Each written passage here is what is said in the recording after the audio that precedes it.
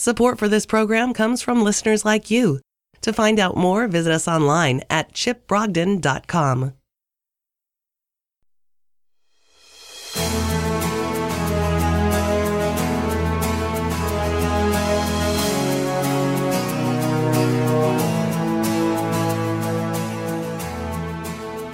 Revelation 11, the two witnesses and the seventh trumpet, and we're in part 2 of Revelation 11. If you didn't get a chance to hear the first half of this message, just to quickly review, we spent the majority of the previous teaching discussing the temple, the measuring of the temple, the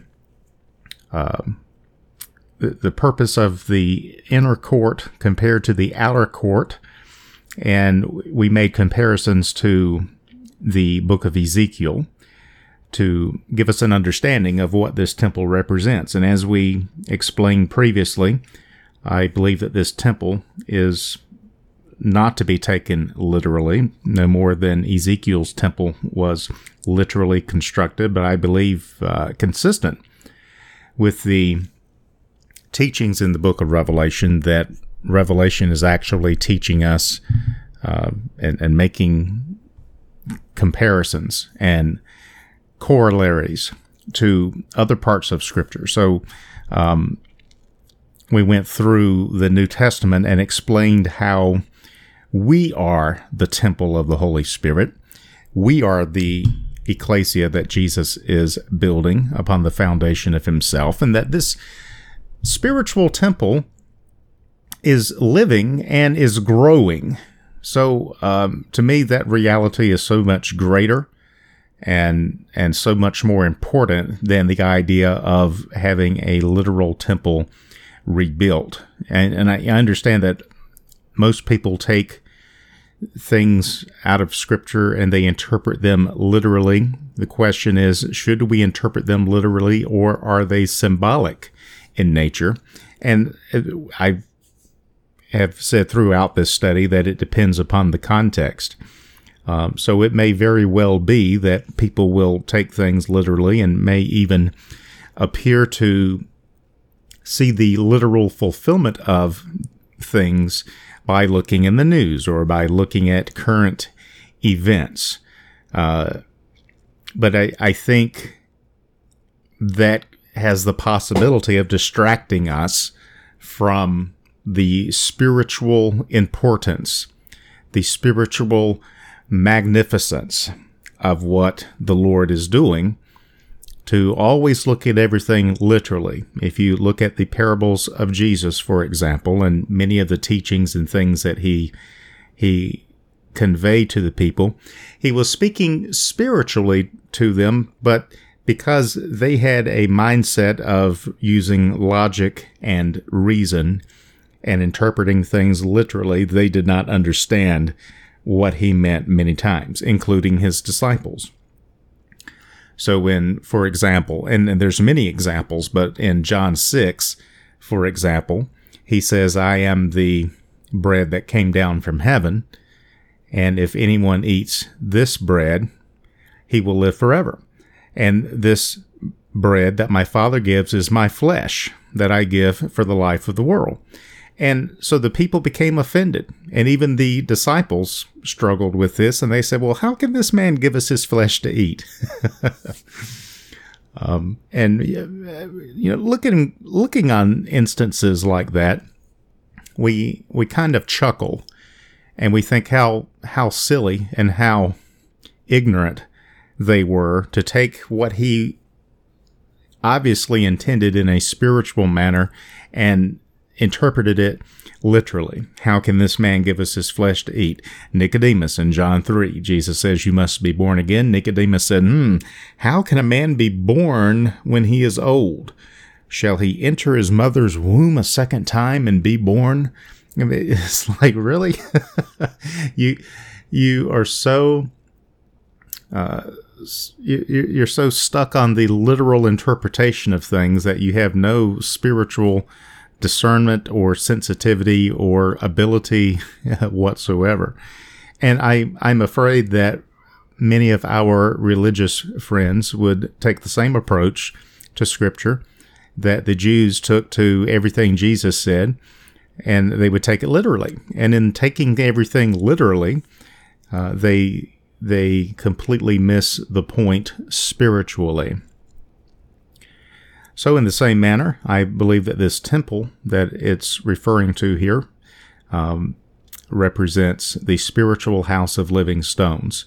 I don't believe that it's instructing the Jews to build a third temple. If a third temple is built, I think it will be built in rebellion unless there is some acknowledgement of Jesus Christ as Savior, which I don't see that happening. And so we discussed that in the previous part of this, in part 1. And we discussed how Ezekiel had a vision that God gave him, and the timing of that vision and the purpose of measuring was to give Ezekiel a vision of a restored temple. And it's interesting that the literal temple, maybe they read that and they wanted to construct a literal temple, when really the vision that Ezekiel had was of a different kind of temple. That exact temple was not constructed. A temple was constructed, but not that temple. I believe that we are that temple, and that temple is the temple of the Holy Spirit. And Scripture teaches that you and I are the temple, and we are constructed upon the foundation of apostles and prophets, Jesus Christ himself being the chief cornerstone. And this temple is living, it's growing, it's building with the increase of God, because it is living, because it is people. It is not about building a temple, a third temple, a fourth or a fifth temple, no more than the city in the book of Revelation is a literal city. If you take everything literal, then you're going to miss the spiritual symbolism and the prophetic nature of things. Now, where we can take things literally, we do take them literally. And so in a lot of the previous chapters in the book of Revelation, especially with the judgments upon the earth, many of these things appear to be literal rather than symbolic. For example, the martyrs in Revelation 6, under the fifth seal, it says that there was an altar, and the souls of all those who had been slain for the word of God and for the testimony were there, and they were crying out for judgment and for vengeance on those who had martyred them. Well, I don't believe that is symbolic. That's got to be literal, because that has a literal fulfillment. So when it's obvious from the context that it's literal, then we interpret it literally. But we can't apply that literalism to every aspect of Scripture. Otherwise, you would have Jesus being a lamb with horns and a sword coming out of his mouth. Obviously, that's symbolic. Obviously, that's not intended to be taken literally. So how do we know the difference? Well, we know it by prayer, by rightly dividing the word, by interpreting Scripture within the context of other Scriptures, as we have attempted to do, and just in some cases, just using some common sense. But I think the most important way to approach the book of Revelation, and it's the way that I've been trying to convey to you, is that we don't come to Scripture, we don't come to any Scripture with a predetermined idea or a predetermined conclusion or a predetermined interpretation, and then try to force Scripture to align with our view. Instead, we want to have an open mind, an open heart, and we come to Scripture and we allow Scripture to change us and change our views if our views need changing. And that's the humility with which we approach the Word of God.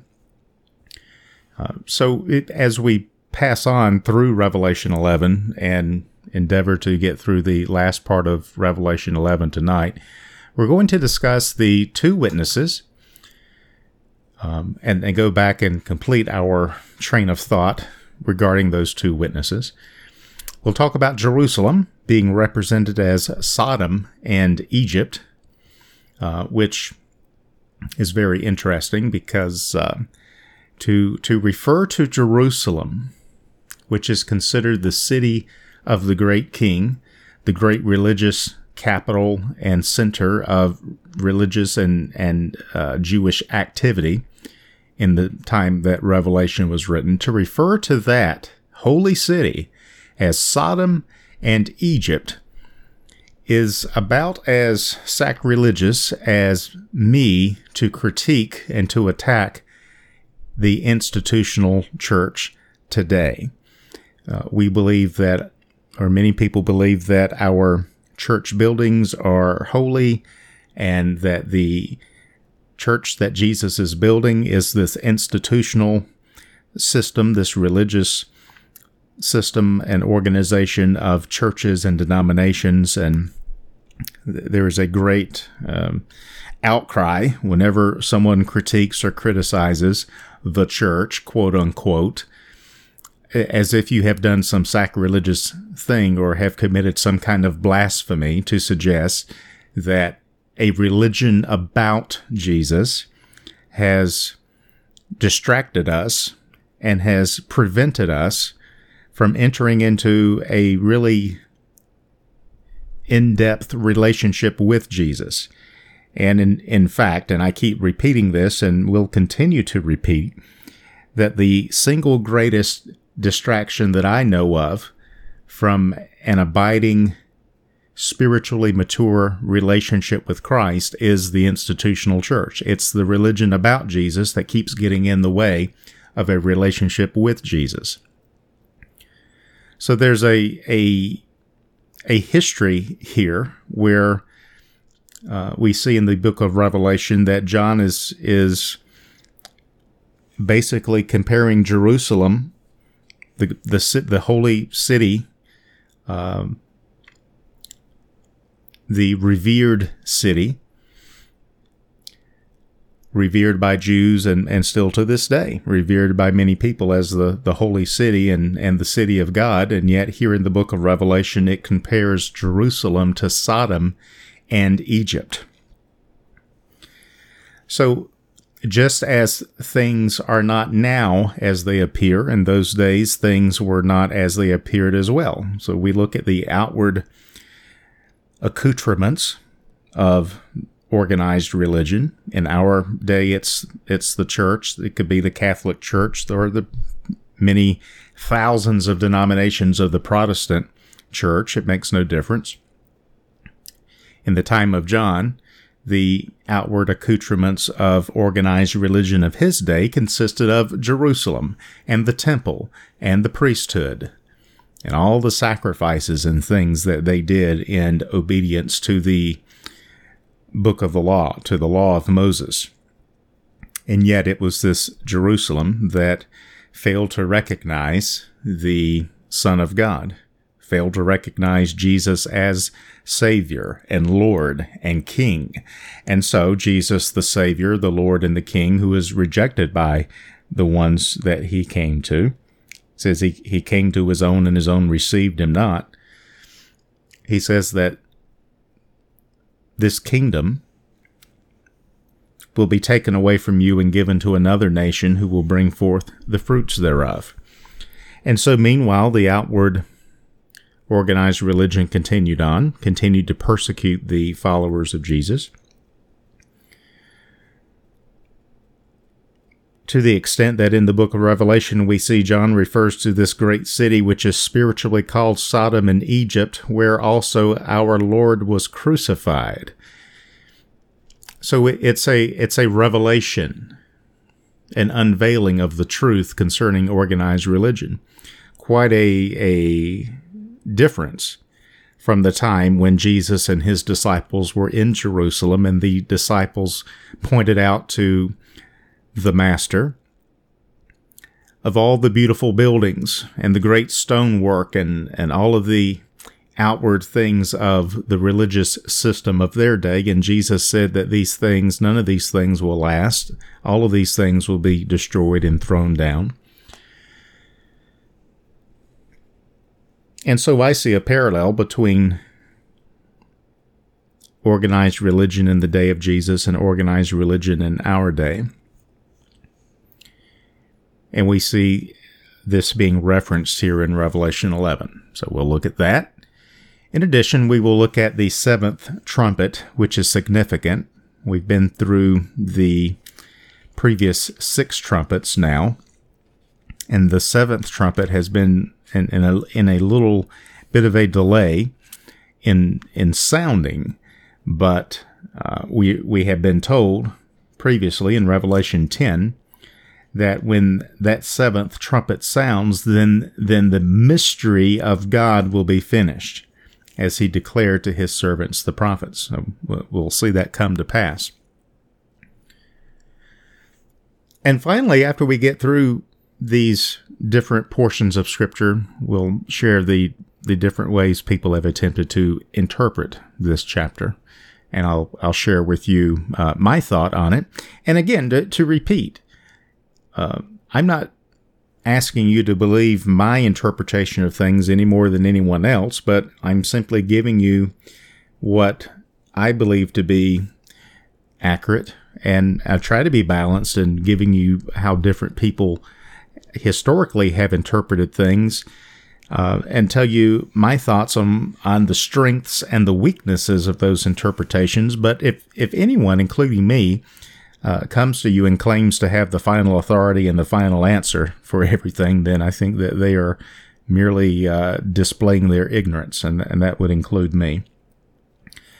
So the point of these teachings is to get you to study and to pray and to come to your own conclusion. But I do feel like that the way I have approached it is to convey these truths from a Christ-centered perspective, and also to give you a reason to have hope for the future, as opposed to the way the book of Revelation is commonly taught, through the lens of fear and through the perspective of organized religion, which pits the book of Revelation, presents it as God pouring out his wrath upon all of these awful sinners. Remember, the book of Revelation began with Jesus not going to sinners, but going to people who claim to be saints and confronting their hypocrisy. So nothing has changed from the time of Jesus confronting the unreality of the Jewish leaders. In the same way, Jesus, his presence in the midst of us, convicts and critiques and exposes our hypocrisy, which is why judgment begins in the house of God.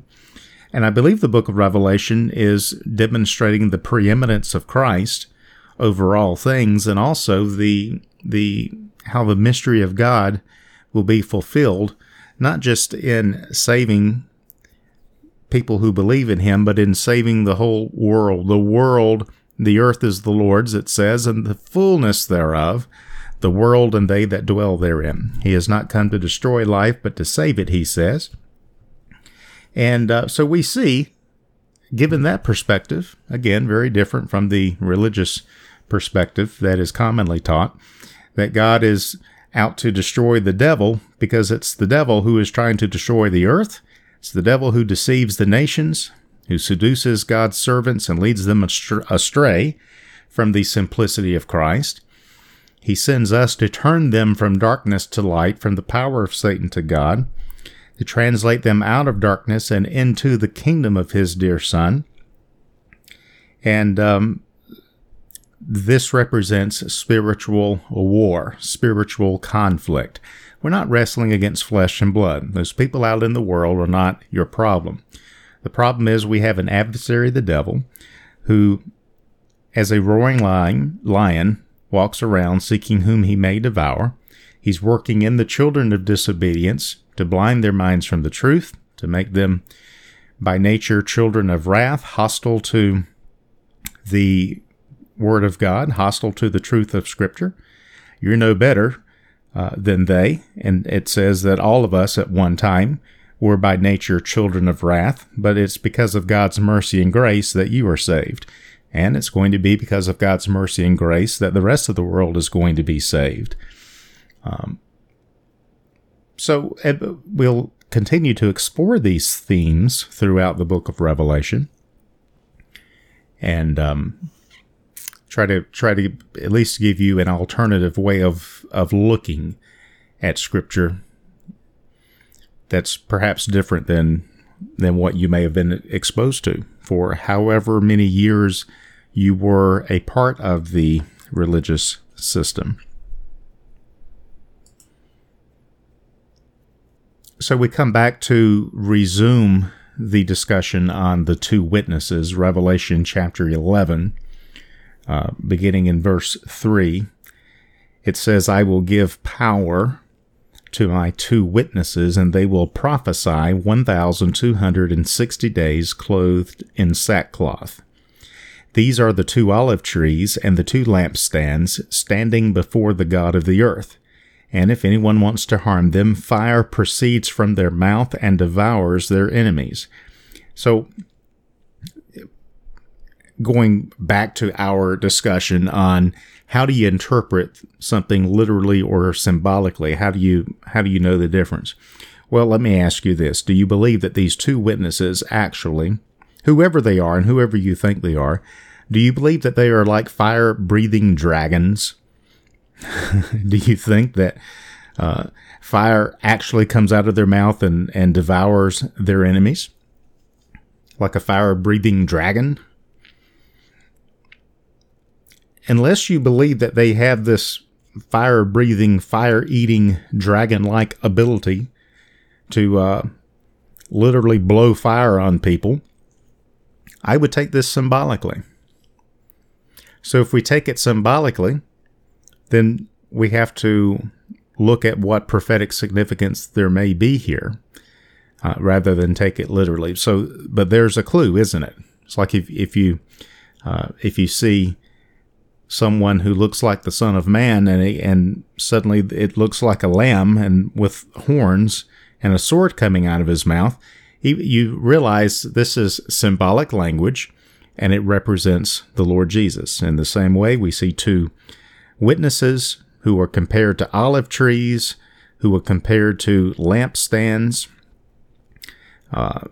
and we see that these lampstands actually are breathing fire out of their mouth. So I think it's safe to say that this is intended to be symbolic. So then the question becomes, if it is symbolic, what is it symbolic of? What does it represent? So that's my thought process as I go through and seek wisdom and understanding in these things. So again, resuming in verse 5, if anyone wants to harm them, fire proceeds from their mouth and devours their enemies. And if anyone wants to harm them, he must be killed in this manner. These have power to shut heaven so that no rain falls in the days of their prophecy, and they have power over waters to turn them to blood and to strike the earth with all plagues as often as they desire. So let's consider, for purposes of understanding Revelation 11, if these are symbolic, the two witnesses, if they are symbolic, then I believe that they represent the overcomers that bear the testimony of Jesus. Revelation 19:10, it says it's the truth concerning Jesus that inspires all prophecy. King James Version says it's the testimony of Jesus inspires. Testimony, meaning the truth concerning Jesus, the testimony of Jesus. When witnesses give testimony, it is expected that they will testify truthfully, that they will be faithful witnesses, truthful witnesses. So here we have two witnesses, and they are prophesying, I believe. And as we continue on, I think Scripture will support that these two witnesses represent the overcomers, which bear the testimony of Jesus. And there's a reason for this, as we'll see when they are persecuted. But these two witnesses, we see that they are prophesying In other words, they are bearing the testimony of Jesus, proclaiming the truth concerning Jesus. They're wearing sackcloth, which is like a burlap fabric. It's rough, it's uncomfortable, but it's the thing that the Jews would wear when they were in mourning or when they were prophesying to the people to repent. They were in sackcloth and ashes, and they would tear their clothes, and they would mourn and cry and pray and prophesy if they were attempting to demonstrate their sorrow for their sins or for the sins of the nation. They speak a fiery word. That fiery word proceeds from their mouths and devours their enemies. In Jeremiah 5:14, God told Jeremiah, I will put my word in your mouth. It will be like a fire, and I will make these people wood. So it's the word of God in our mouth that becomes the fire.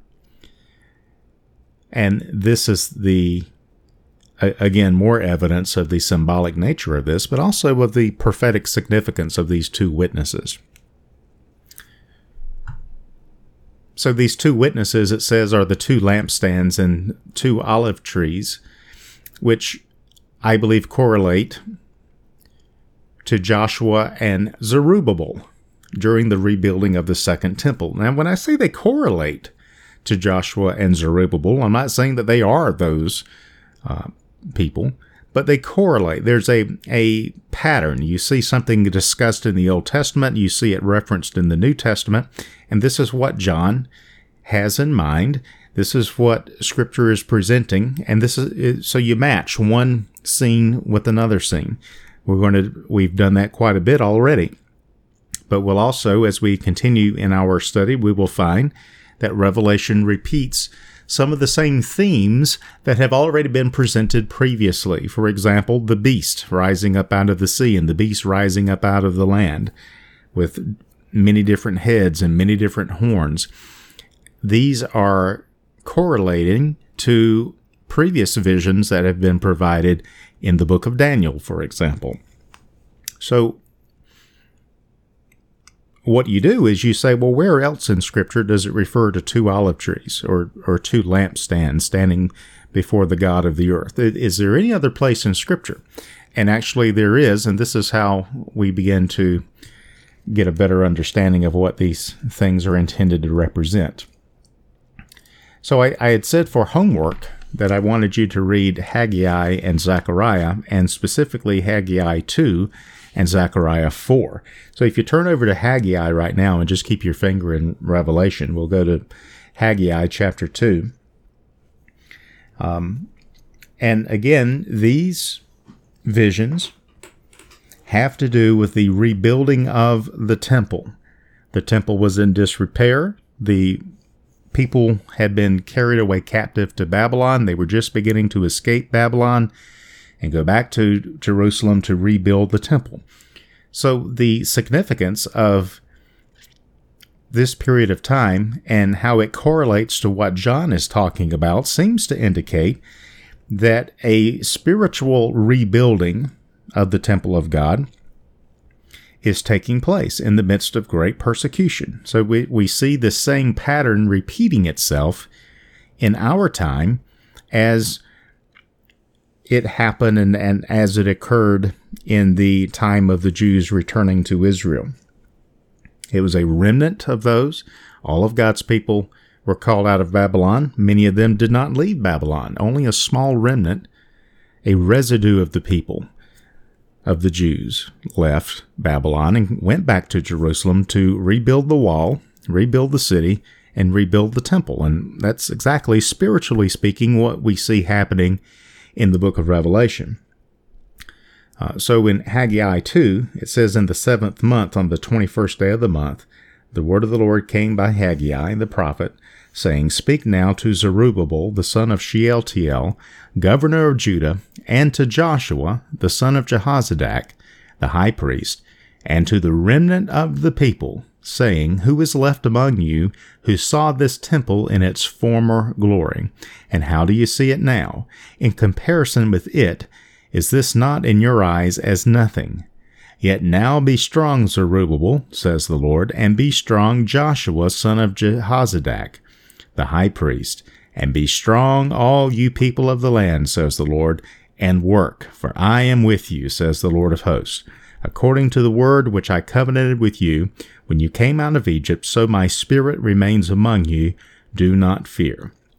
For thus says the Lord of hosts, once more, it is a little while, I will shake heaven and earth, the sea and dry land, and I will shake all nations, and they shall come to the desire of all nations, and I will fill this temple with my glory, says the Lord of hosts. The silver is mine, and the gold is mine, says the Lord of hosts. The glory of this latter temple shall be greater than the former, says the Lord of hosts, and in this place I will give peace, says the Lord of hosts.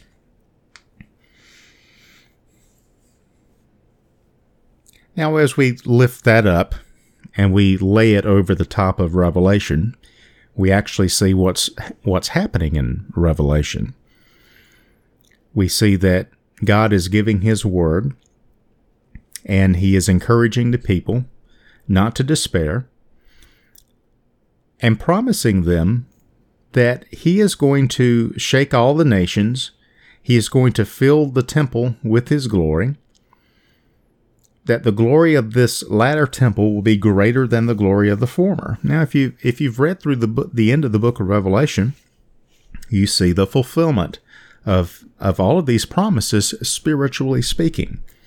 On the other hand, we don't see that even though they finished building a version of the temple, we don't see the literal fulfillment of these things here, where all the nations are going to come. So I think there's a connection there that speaks to the end of days, the great purpose of God revealed in Ephesians 1, that in the dispensation of the fullness of time, He will gather together in one all things in Christ, things in heaven and things on earth, even in Him. We see the fulfillment of that in the book of Revelation with the New Jerusalem and this temple. It says that they have no need for a temple because the presence of the Lord Himself and of the Lamb, they are the temple. And so we are that city, and God is living among His people, and we said that's the whole purpose of having a temple to begin with. It's not to go through and do religious exercises. It's not to go here preaching. The purpose of a temple is for God to inhabit His people, to be one with His people, to live with us, and we live with Him. So the book of Revelation is the fulfillment of that. Haggai 2 refers to the heaven and the earth, the sea and the dry land being shaken. I will shake all nations, and they shall come to the desire of all nations. And what is the desire of all nations? Well, we could speculate about what that is. In my Bible, it is capitalized, I suppose, because they wish to convey that Christ is the desire of all nations. But regardless of how you might interpret that, we see its fulfillment in the book of Revelation when the tree of life is there with healing. Its leaves are for the healing of the nations. And this river of life is flowing out from the city into all the world. It's a beautiful prophetic vision of what God is promising here. In this place I will give peace. But all of the shaking that has to happen in the nations, we see that being fulfilled in the earlier parts of the book of Revelation. Why? Because there is a spiritual force in this earth that does not want Christ to have the preeminence, and so that sets us up for conflict.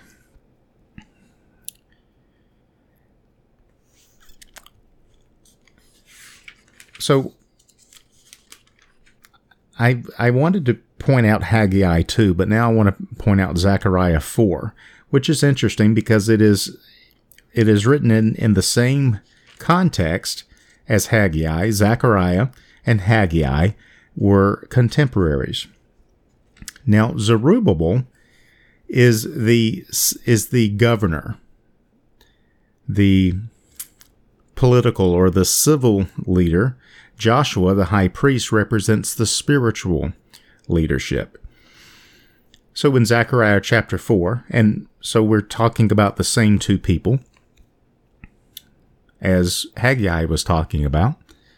But in Zechariah 4, it says, "Now the angel who talked with me came back and wakened me, as a man who is wakened out of his sleep. And he said to me, 'What do you see?' So I said, 'I am looking, and there is a lampstand of solid gold with a bowl on top of it, and on the stand 7 lamps with 7 pipes to the 7 lamps. 2 olive trees are by it, one at the right of the bowl and the other at its left.' So I answered and spoke to the angel who talked with me, saying, 'What are these, my Lord?' Then the angel who talked with me answered and said to me, 'Do you not know what these are?' And I said, 'No, my Lord.' So he answered and said to me, 'This is the word of the Lord to Zerubbabel. Not by might, nor by power, but by my Spirit, says the Lord of hosts. Who are you, O great mountain? Before Zerubbabel you shall become a plain, and he shall bring forth the capstone with shouts of grace, grace to it.'" Now, all of this is very interesting. The point of me revealing this and sharing this with you is to illustrate the connection between this and the 2 witnesses. So let's look at some of the comparisons here on the screen. We saw the prophetic promise to the civil authority, which is Zerubbabel, the governor, to Joshua, the spiritual authority, the high priest, and to a remnant of the people, those who had escaped from Babylon. They are there to rebuild the temple, and God promises that he will fill the temple with his glory and that he will shake all the nations, and God will draw all of those nations to that temple and give them peace. Well, just look at how those promises find their fulfillment in the book of Revelation. Overcomers are described as kings and priests of our God. Well, in the very beginning, I think it's Revelation 4 or Revelation 5, the elders who represent the overcomers are singing praise to God and says that you have made us kings and priests, and we will reign on earth. So Zerubbabel represents the king or the political ruler. In this case, he's a governor. He's a governor. He can't be a king because Israel has not been restored as a kingdom. But he represents the civil authority or the government. Joshua represents the spiritual government. Zerubbabel represents the civil government. The fulfillment for us in Revelation is that the overcomers are kings and priests who will reign.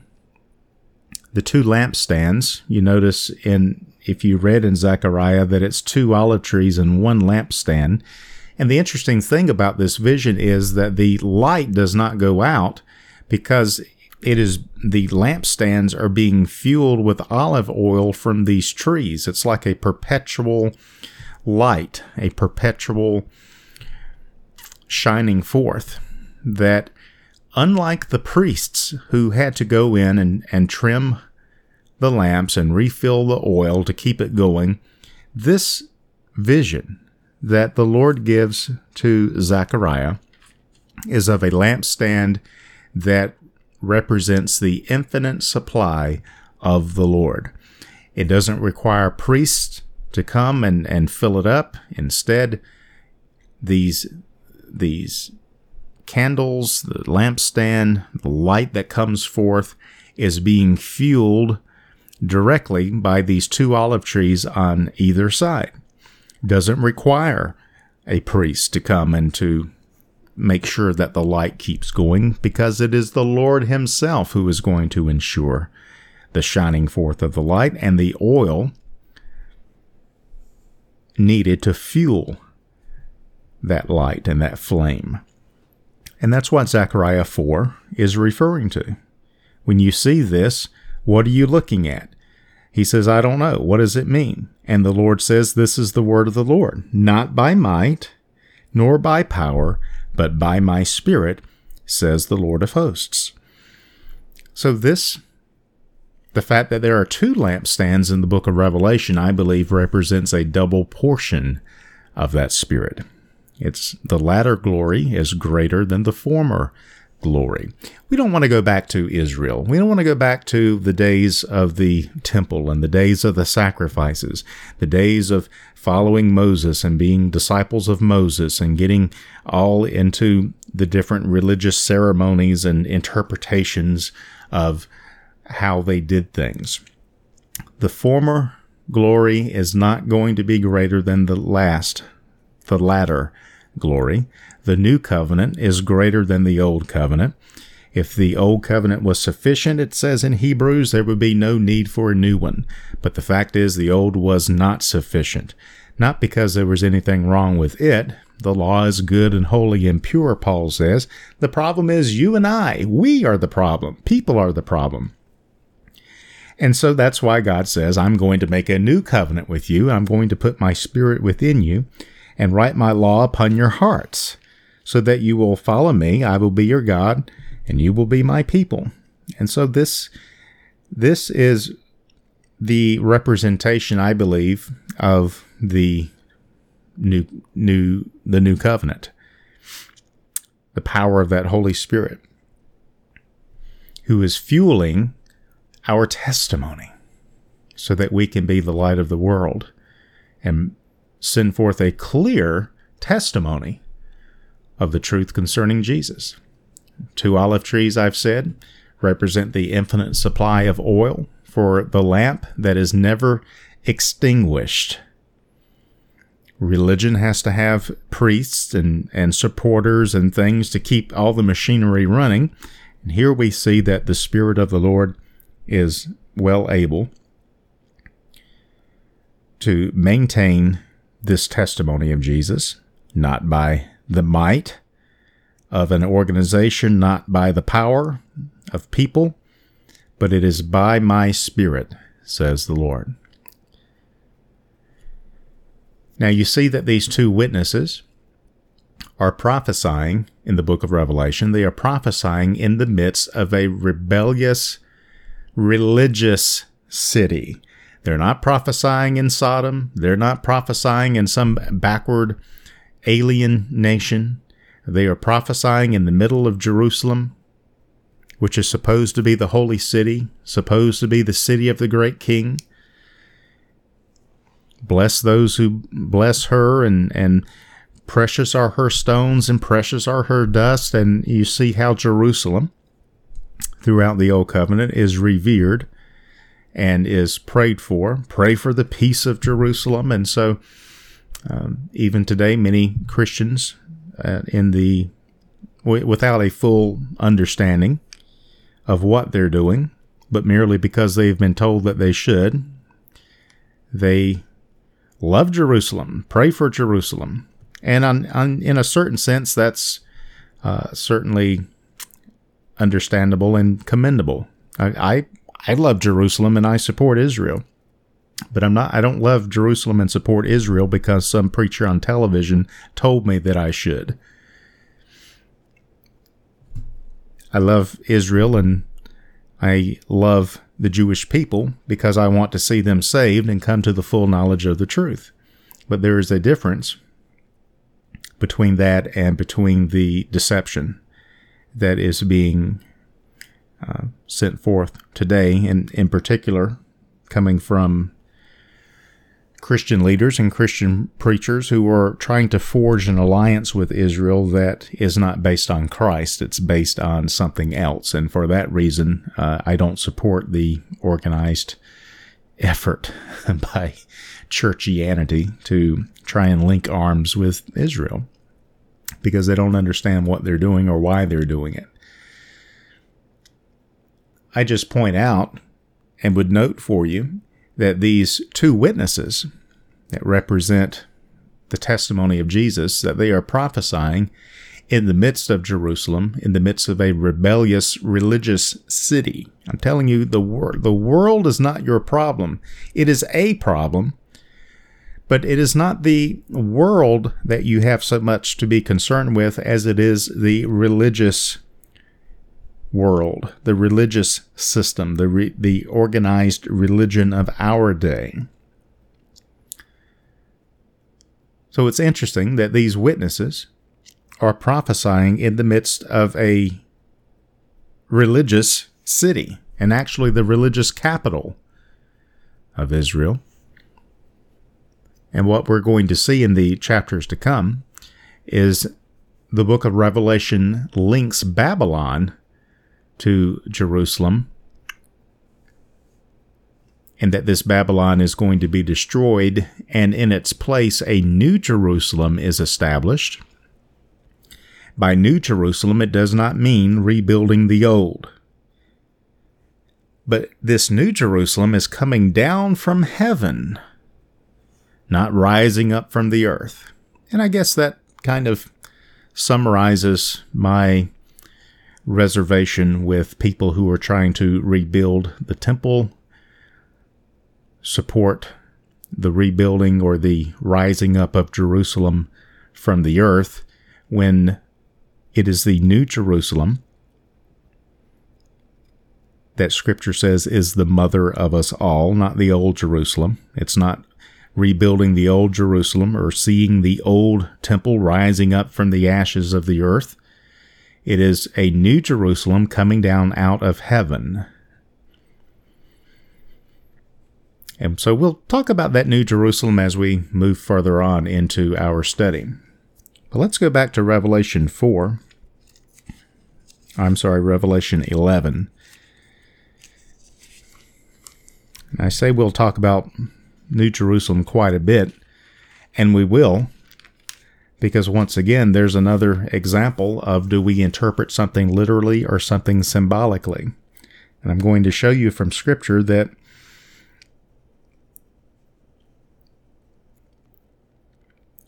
New Jerusalem is more about the people being built than it is about a city being built. But that might be more than we can handle at this point. So let's return to Revelation 11 and resume reading in verse 7. It says, when referring back to the two witnesses, now these two witnesses are going to be killed. And so in Revelation 11:7, it says, when they finish their testimony, the beast that ascends out of the bottomless pit will make war against them, overcome them, and kill them. And their dead bodies will lie in the street of the great city, which spiritually is called Sodom and Egypt, where also our Lord was crucified. Then those from the peoples, tribes, tongues, and nations will see their dead bodies 3.5 days, and not allow their dead bodies to be put into graves. And those who dwell on the earth will rejoice over them, make merry, and send gifts to one another, because these two prophets tormented those who dwell on the earth. So again, we have evidence here that shows that these are prophets. They're not just preachers, they're not revival preachers, they're not pastors, but they are prophets. So here we have the first mention of the beast, don't we? The first mention of the beast is here in Revelation 11, and what is this beast doing? It says that the beast that ascends out of the bottomless pit will make war against these two witnesses, these two prophets, will overcome them and will kill them. So this beast and how it came to be, I mean, we have a hint here that it ascends out of the bottomless pit, but we're going to learn quite a bit more about the beast. It's going to be explained in more detail in the chapters to come. But we should not be surprised that this beast that ascends out of the bottomless pit and makes war against them is going to overcome them and kill them. That is to say that if these witnesses represent the prophetic word, the testimony of Jesus, the overcomers, that it means that temporarily, at least, they are going to be destroyed. The testimony of Jesus will essentially cease to exist. You say, how can that be? Well, in Daniel 7, for example, it talks about the power of the holy people being broken by this beast, by this Antichrist figure. In Revelation 13:7, where it gives us more detail about this beast, it says it was granted to him to make war with the saints and to overcome them.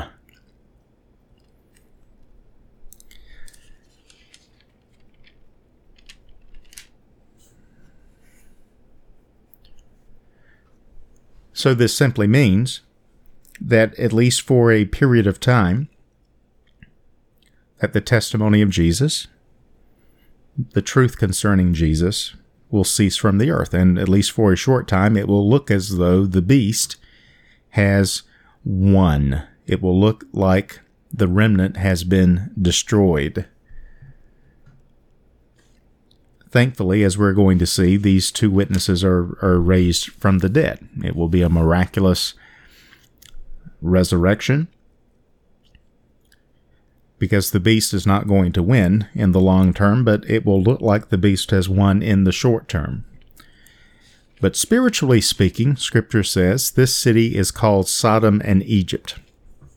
Well, we immediately can recognize those terms. Sodom is a city. Egypt is not a city. It's a nation, which is interesting, that a whole city would be called Egypt. But what is really interesting to me is that Jerusalem is supposed to be a holy city. It's supposed to be the place where the temple of God is, the place where the presence of God is. And yet this city spiritually is called Sodom, Scripture says. We know that Sodom was destroyed for their great wickedness. Their wickedness rose up to heaven, and then God had to take action to destroy them for their great wickedness.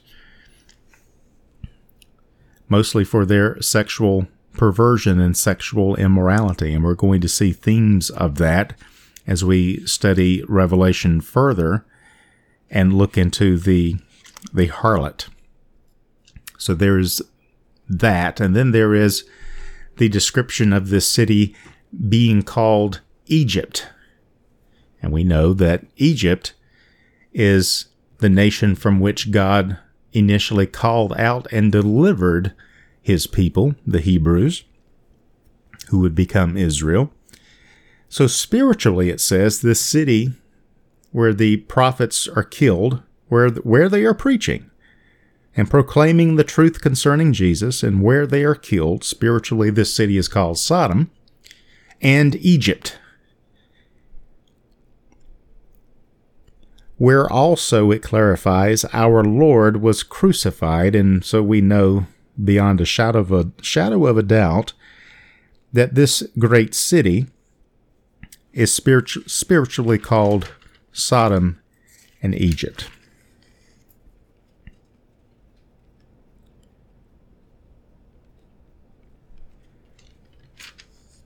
Does that make sense to you so far?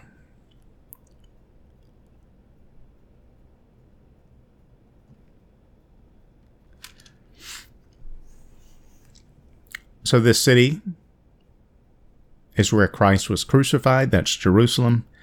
I believe because we're taking this portion symbolically, and I take it symbolically based on everything following after, not necessarily what's happening here, but on how everything is explained later. And I also don't think that it is limited to the end times, but I think it has been going on for a long time, ever since the ecclesia was born. in the book of Acts. There has been this religious spirit fueled by the beast that has rejected and made war against the testimony of Jesus and has tried to kill the prophets.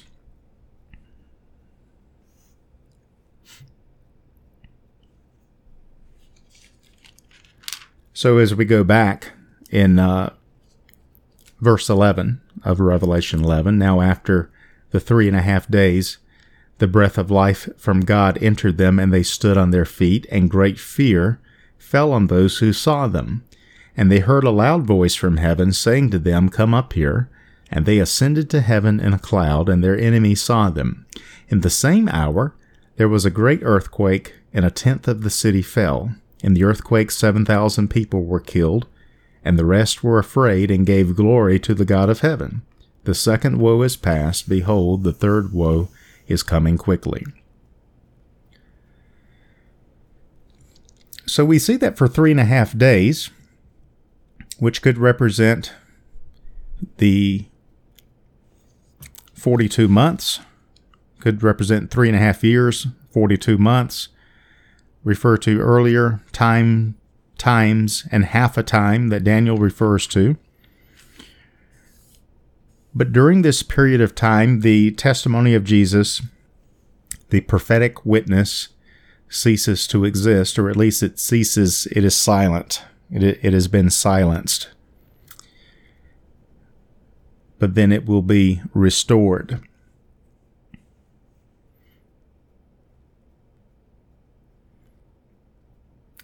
So then in verse 15 of Revelation 11, we come to the sounding of the 7th trumpet. So immediately after these things, it says, "Then the 7th angel sounded.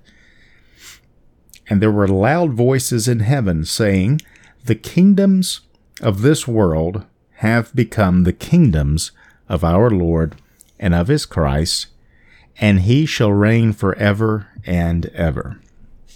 And the 24 elders who sat before God on their thrones fell on their faces and worshipped God, saying, 'We give you thanks, O Lord God Almighty, the one who is, and who was, and who is to come, because you have taken your great power and reigned.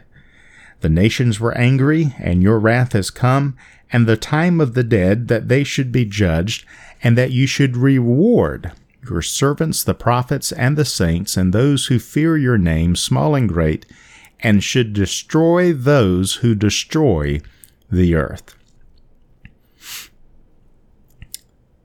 Verse 19, "Then the temple of God was opened in heaven, and the ark of his covenant was seen in his temple, and there were lightnings, noises, thunderings, an earthquake, and great hail."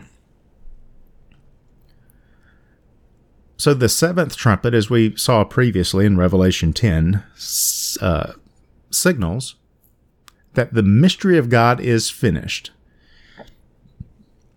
Although there is more to the vision that will be revealed, because as we go through, we're going to see more details being filled in. It's almost as if, as I said last time, it's almost as if John comes to the end of this vision and begins to ask questions. How can these things be? What do these things mean? Who is the beast? Why is the beast fighting against the 2 witnesses? And how is the beast able to kill those 2 witnesses? We're going to get the answers to those questions. But we know from Revelation 10 that when this 7th trumpet sounds, that's it. The kingdoms of this world have become the kingdoms of our Lord and of his Christ, that the mystery of God is completed. So even though Revelation continues, from the perspective of a timeline, the 7th trumpet signals the end, the completion of the mystery of God. The elders, in their song of worship, they reference things that we will not see until later on. They reference the time of the dead, that they should be judged, the time where the servants and prophets will be rewarded. And so we know that that this will happen, but not until later on, which means that there is a great, what we'll call a parenthetical section that we have to study before we get to the judgment of the dead. But that kind of gives us a preview of what to expect, what's going to happen, and then we go into this parenthetical explanation that's happening in chapters 12 through 18. By parenthetical, I mean that it's not linear. It's not chapter 11 and then these things happen in chapter 12. Chapter 11 represents the end. And it stops just short of the judgment and the reward of the righteous happening in Revelation 19. That's where the story resumes. Therefore, Revelation 12 through 18 represents a parenthetical section. It's where we're going to go back to the beginning and we're going to fill in some of the gaps in our knowledge. We're going to have some questions answered. Some of the things that we've already covered will be elaborated upon, especially the spiritual war surrounding the testimony of Jesus, the identity of the beast, God's judgment upon the beast, God's judgment upon Babylon. And so all of these things need to be considered. So you should look at chapters 12 through 18 as explanatory, not as part of the timeline, but we're going to pause that timeline, and then we're going to go back through Revelation 12 through 18 and discuss and elaborate upon some of the things that were declared earlier on in this book. But we do see that the temple in heaven is opened, and this, as we have said before in the Feast of Israel's, the Feasts of Israel, in that message, where we saw how things were progressing along according to the 7 Feasts of Israel, that after the Feast of Trumpets, there is the Day of Atonement, or Yom Kippur. And so that is alluded to here with the temple of God opened in heaven. The Ark of His Covenant was seen, that represents the opening of the Holy of Holies, which occurred on the Day of Atonement. And it also resumes in Revelation 15:5, where it says, "After these things I looked, and behold, the temple of the tabernacle of the testimony in heaven was opened." And so we're going to resume the timeline from there and discuss the 7 bowls of judgment upon the beast.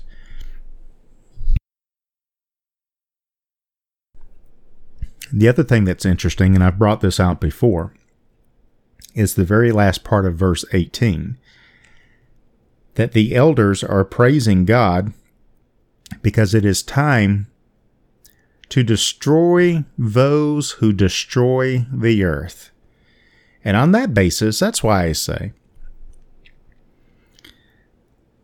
that when James and John, for example, wanted to call down fire from heaven to consume the Samaritans for not receiving them, Jesus rebuked his disciples and said, "You don't know what manner of spirit you are of, because the Son of Man has not come to destroy life, but to save lives."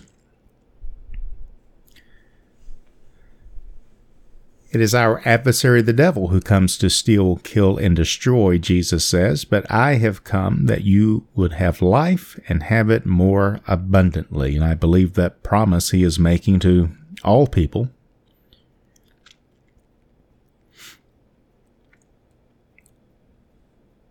It says that God desires that all would be saved and come to the full knowledge of the truth, that he is not willing that any should perish, but that all should come to repentance. And so the story of the book of Revelation is not the story of God destroying the earth. It's the story of God saving the earth and saving man from destroying himself. and also the story of how God is going to destroy the devil who destroys the earth. He will destroy the devil who comes to steal, kill, and destroy. Man and the devil are responsible for all of the destruction in the earth. And so we may not be able to fathom that, but the elders here, from the perspective of heaven, they can fathom it and they can see it, and they understand that God's wrath and his anger and his power is being directed to destroy those who are trying to destroy the earth.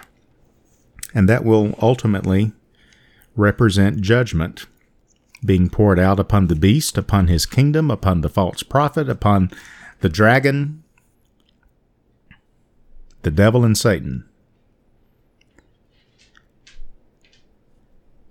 And what do you know? As soon as God's judgment is poured out upon these spiritual adversaries, we have the millennial reign of Christ. Why do you suppose that is? Because for this purpose was the Son of God manifest, to destroy the works of the devil. Not to destroy people, but to save people. To destroy the works of the devil.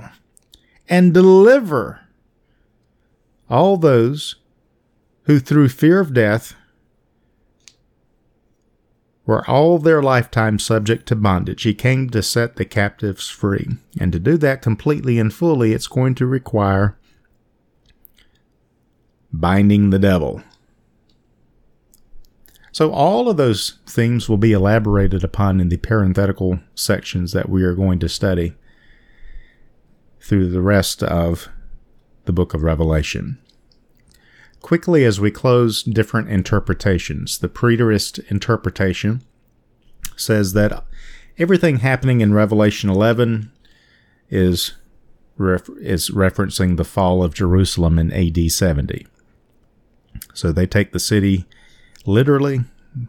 It's literal Jerusalem, the destruction of this city, the destruction of the two witnesses. Of course, they find two witnesses that prophesied and preached during that period of history, and so they make all the pieces fit from a preterist perspective. The historicist perspective generally puts Revelation 11 somewhere around the time of the Reformation. I guess one witness is Martin Luther, and the other is whoever the contemporary of Martin Luther is. And so in their timeline of events, this falls in about the period of Reformation. The futurist interpretation sees these tribulation judgments happening on a literal Jerusalem after the literal rebuilding of a third temple. Now, my view would be the hybrid interpretation. Let's say this does refer to the fall of Jerusalem in AD 70. Does it not mean that it can't be repeated? Does it not mean that even if it does refer to this, that it also refers to a symbolic or a prophetic illustration of what's happening in the spiritual realm?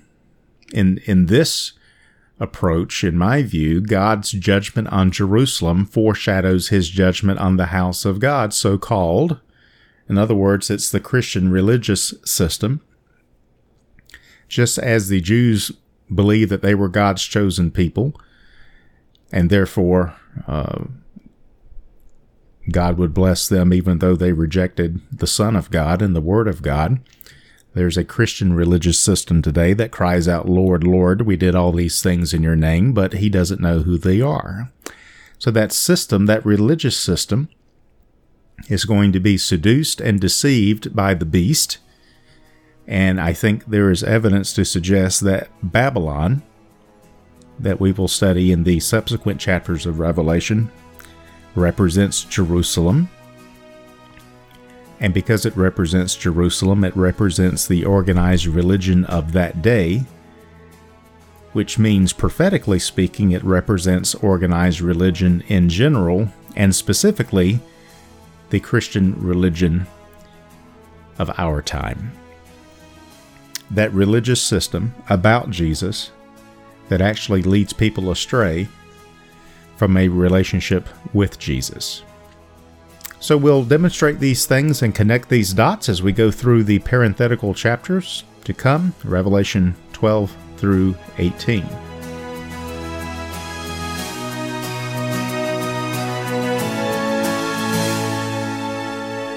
If you'd like to get additional teachings, audio recordings, books, and other Christ-centered resources to help you grow spiritually, visit us online at chipbrogden.com.